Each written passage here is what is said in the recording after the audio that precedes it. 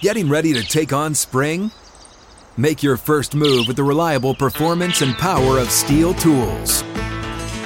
From hedge trimmers and mowers to string trimmers and more, right now you can save $20 on the Steel MS-162 or MS-170 chainsaw.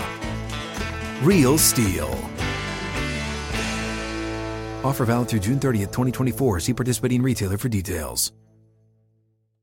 Welcome into Outkick the Show. I am your fearless leader, Clay Travis. I hope all of you are having a fantastic Monday wherever you may be across this great country or this great land. We got a lot to dive into, but right off the top, let me give you my Elite 8 picks tonight.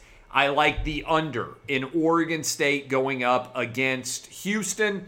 I also like Oregon State. Finally, the Beavers getting some respect here. Oregon State plus the 8. And I also like Arkansas plus the 8 tonight in their game as they get ready. And we find out whether or not the Razorbacks are going to be able to advance to the Final Four going up against Baylor. So I like both underdogs plus 8, and I like the under in the total of the game between Oregon State and Houston. You can get your bets in at FanDuel.com/Clay. That's FanDuel.com/Clay. Get hooked up now with a great offer there, FanDuel.com/Clay. I don't know how many of you have read the latest in the Deshaun Watson case. There are now 19 official lawsuits filed, although Tony Busby, the attorney in the plaintiff's case, says there are going to be 20. And on top of that, we have an incredible, detailed, really bad look story that has been published by SI.com. If you have not read that, another anonymous masseuse who is not among the women who has filed a lawsuit told her story of her experience giving a massage to Deshaun Watson. SI has investigated it, confirmed all of the details surrounding it, and it is an incredibly bad look for Deshaun Watson. Again, this is a female masseuse in Houston who has outreached there, was reached by SI to discuss her experience being a masseuse for Deshaun Watson and how inappropriate his behavior was. Among other things, I thought I would read from some of the allegations that were made in that SI piece. And I am reading from you right now. She says that she was uncomfortable with the idea that Watson wanted basically to be nude. She brought in a beach towel to cover him, and he said it was uncomfortable and took that off. She said she was speaking out because what if he goes to Atlanta or California or anywhere else? He would have a whole new community of massage therapists to target. And so she says, again, this is a anonymous woman speaking to SI. She said she's had more than 1,000 clients and never had anybody behave like Deshaun Watson. She said he showed up and wanted to come in a secret entrance, basically the back door. She used a oversized towel, like a beach towel, and she said that he was lying face up on the table, threw her beach towel to the floor, saying it was too itchy. She says she proceeded with the massage without the towel and said that after 90 minutes, Watson asked to extend the session for another hour. She continued to work on his quads, inner thighs, and abdomen. She said that Deshaun Watson, again, I'm reading direct from the SI story, developed an erection and began clenching and thrusting the air. She asked if he was okay. She said he was fine. He then asked for another hour. And there was one point he said he told her that she could touch him if she needed to. She said she completely ignored him. She said he stayed on his back for the entire session naked. And she said at one point while massaging his abdomen, she noticed different fluids on his stomach. She wondered what was going on. And she said that he said he then began thrusting his pelvis in the air, this time much faster, and she told him he needed to calm down. She immediately told other witnesses about the experience. And also, then, this is kind of creepy, she says Deshaun Watson reached out asking to book her again. She has corroborating evidence of those. And then multiple times after this, Deshaun Watson reached out to her attempting to book an event. She said massage. She said that she made it clear to him in one message, I just do massage with the upside down smiley face emoji. Watson replied, gotcha. Sorry, there were no intentions for anything more. He did not book the appointment.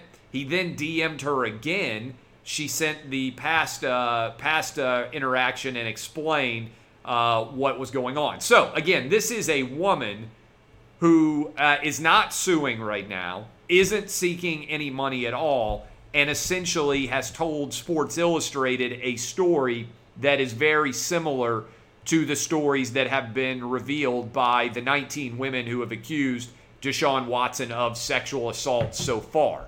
This, again, is incredibly alarming, I think, behavior by Deshaun Watson.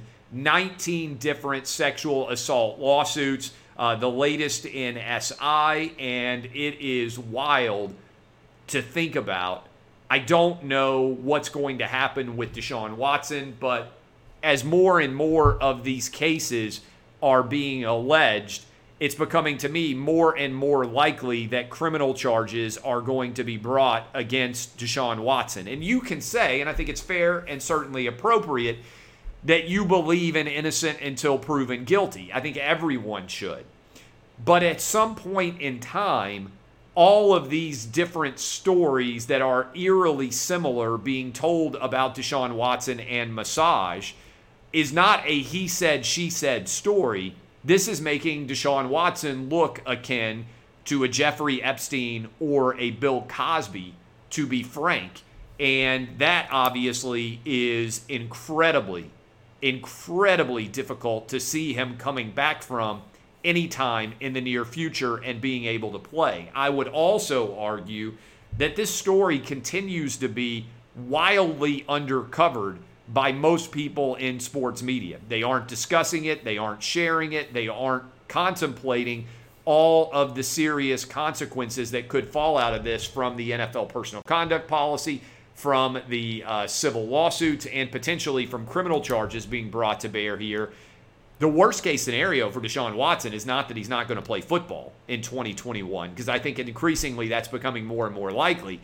It's that he might go to prison, and that his football career may, in many ways, potentially be in doubt based on his behavior during all of these massage interactions and the allegations that are associated with them. So that is where we are. That is the absolute latest in the Deshaun Watson imbroglio and all of the controversy that is surrounding him, and we will have to wait and see what ends up transpiring there. Now, less significant and less negative news, the Elite Eight. We have arrived at the Elite Eight. It seems like we will, thankfully, be able to get to the Final Four, knock on wood, hopefully without any major issues with COVID going forward. 2 teams will punch their ticket for the Final Four tonight, 2 teams tomorrow. One of the things I like to do is rank the teams, not based on where they were seeded or what they did in the regular season, but based on their performances so far in the 3 games that have been completed to get us to the Elite Eight. And I would say right now, the best and most impressive team that has played through the NCAA tournament so far, Gonzaga. Not a surprise at all. Oregon State, I think, has been the second most impressive, despite the fact that I called them a not very good team in many ways. USC has been the third most impressive. That Mobley dunk to close out Oregon was phenomenal. I think the Trojans, you can make an argument, have been the second best team. That game against Gonzaga tomorrow is going to be a war. Baylor, 4th best. Michigan, 5th best. Houston, the 6th best team. UCLA, the 7th. And Arkansas, I have got as the 8th best team right now. I would also say this about the Zags in particular. They are now 29-0. They have won 28 different games by double digits. Mark Few's team is on track right now to be the first undefeated college basketball team since 1976. I think they're going to pull it off. I believe they will win against USC, then win on in the Final Four and to the championship game. I continue to believe it will be Gonzaga against Baylor in the men's championship game. And I think the Zags are going to end up, before all is said and done, finding their way to the championship. And then the debate will become, where do they rank historically among the greatest teams that have ever played in the history, modern history, I would say, of college basketball? Mark Few has got things really rolling. LA sports are on fire. The two teams, the two cities that have most had success during the course of this pandemic, Tampa Bay, which won the NHL and the Super Bowl and had the Rays in the World Series, and LA with the Dodgers, with the Lakers, and now with both USC and UCLA into the Elite Eight. UCLA pulls off a big upset over Alabama. The Tide drained that three at the buzzer, but ultimately could not find a way to reach their second ever Elite Eight. Mick Cronin on a roll right now. UCLA lost the final 4 games of their regular season and, of course, turns around and wins 4 straight once the NCAA tournament begins, including 2 different games among those 4 in overtime, which is a pretty phenomenal performance down the stretch run here to be putting everything together at exactly the right time. We'll see how UCLA does in their matchup against Michigan. I think the Wolverines will get it done.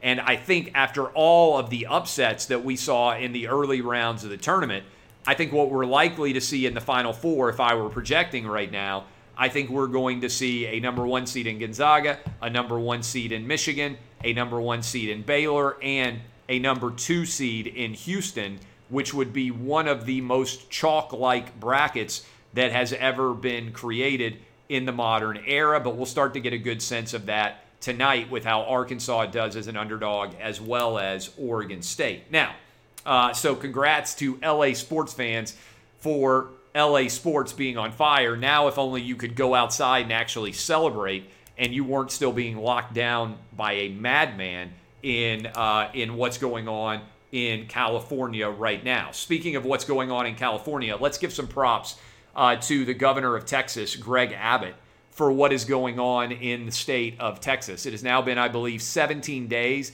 since Texas-ish ended their mask mandate. Cases have continued to fall. Hospitalizations have continued to fall. The overall case positivity rate has continued to plummet as well.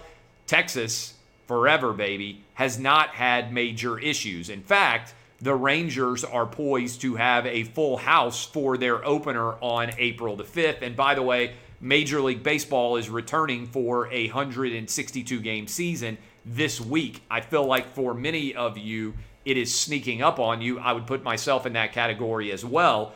Major League Baseball officially starting on Thursday, which I believe is April Fool's. So, congratulations to Texas for following the data, same data that Florida has been following for a long time.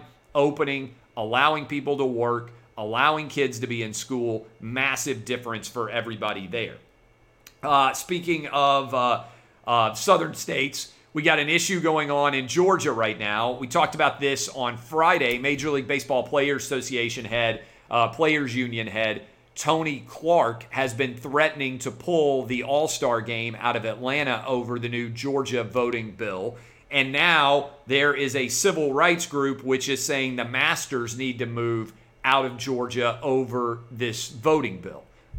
Let's just take a step back here. Regardless of what you think about the voting bill, does this organization understand that the Masters can't just relocate somewhere? This idea of a boycott is next level dumb, because this is not the U.S. Open or the PGA or the British Open for that matter.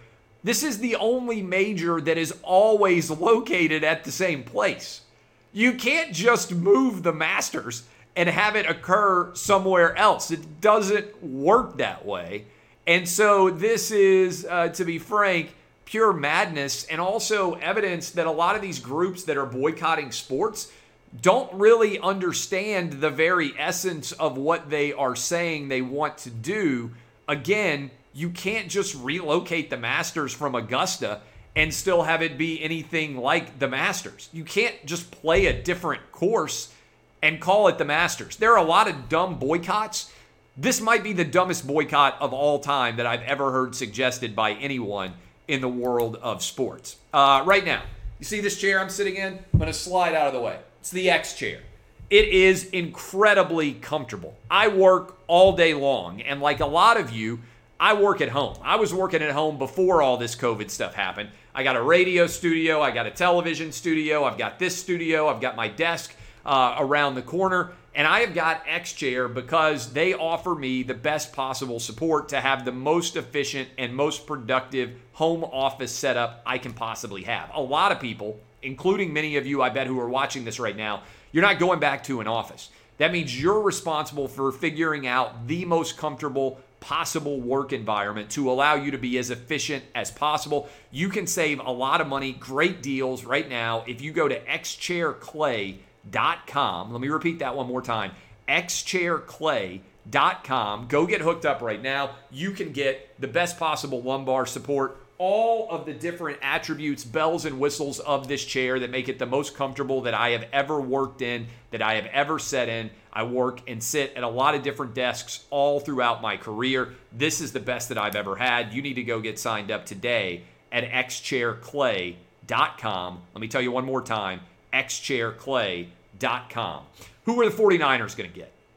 To me, this is now the number one story that we will be debating over the course of the next month. Who will the San Francisco 49ers go and draft at number 3? Don't buy into this idea that the 49ers have traded up to 3 and they don't know who they're going to take. That is balderdash. No way that that is remotely true. If you are giving away the assets that Kyle Shanahan and John Lynch gave away to move up to 3, they know who their guy is. It's either Justin Fields, Trey Lance, or Mac Jones. And I don't even want to hazard a guess. I asked you guys who the 49ers should draft, and your vote was by a substantial margin, Justin Fields, followed by Mac Jones, followed by Trey Lance. Neither of these guys have played a tremendous amount of games in college football. Trey Lance set out last season because they weren't playing. Mac Jones obviously took over for Tua and had immediate tremendous success, but he also had the Heisman Trophy wide receiver to throw to and Najee Harris to hand off to, and Steve Sarkisian running that offense. Justin Fields, bit enigmatic, right? The game against Clemson, which I know many of you watched, he was as good of a quarterback as you could have in college football.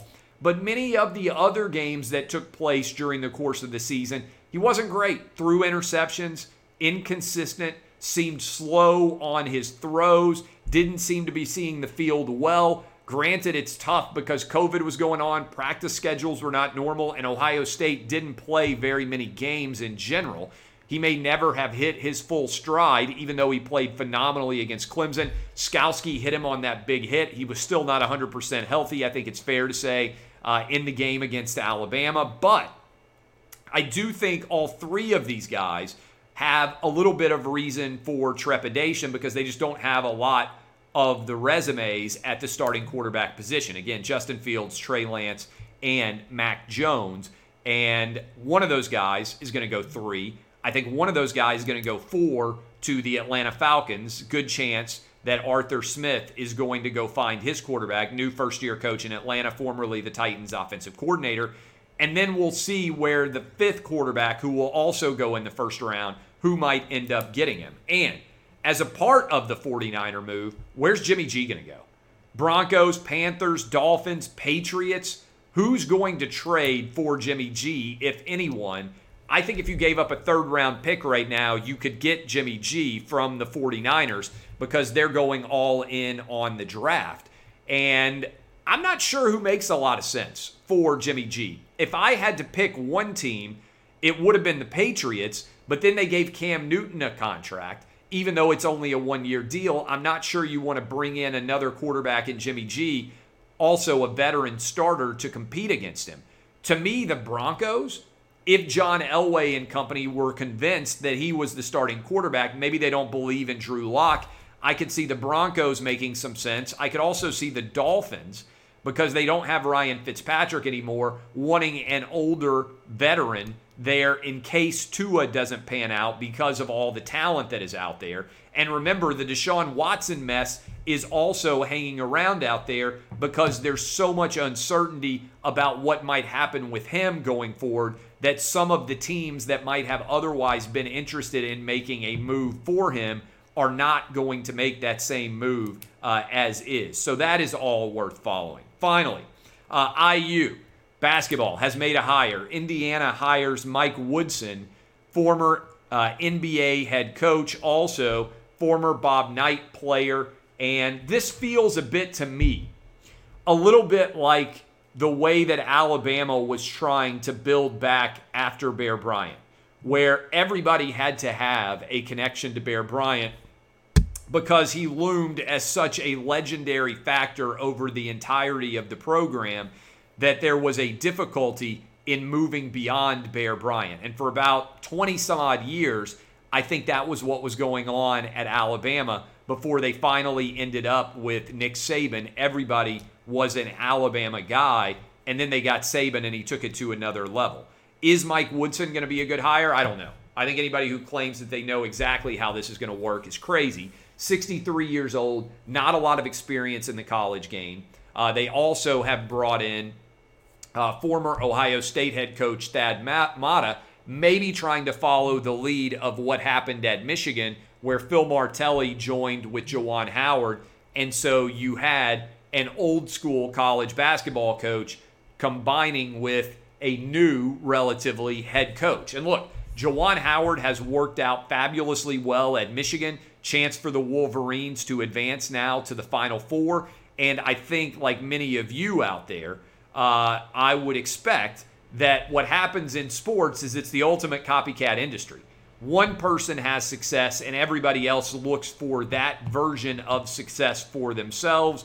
We'll see exactly how it ends up shaking out, but I would make an analogy between Indiana and Bob Knight and compare it to Alabama football and their attempt to replace Bear Bryant with somebody connected to Bear Bryant. It seems right now like everybody needs to be connected to Bobby Knight, who's going to have some success at Indiana. All right. I appreciate all of you. In 1/2 hour, I will be on television, FS1, breaking down the two Elite Eight games tonight. Again, I like the under and the Oregon State game and Oregon State +8, and I like the Razorbacks +8 as well. Appreciate all of you. DBAP, unless you need to SBAP, go get your bets in, fanduel.com/Clay. That's fanduel.com/Clay. This has been Outkick. Thanks for hanging with us. I'll be on television in a half hour, and I'll be on radio tomorrow morning, 6 to 9 a.m., Fox Sports Radio. This is Outkick.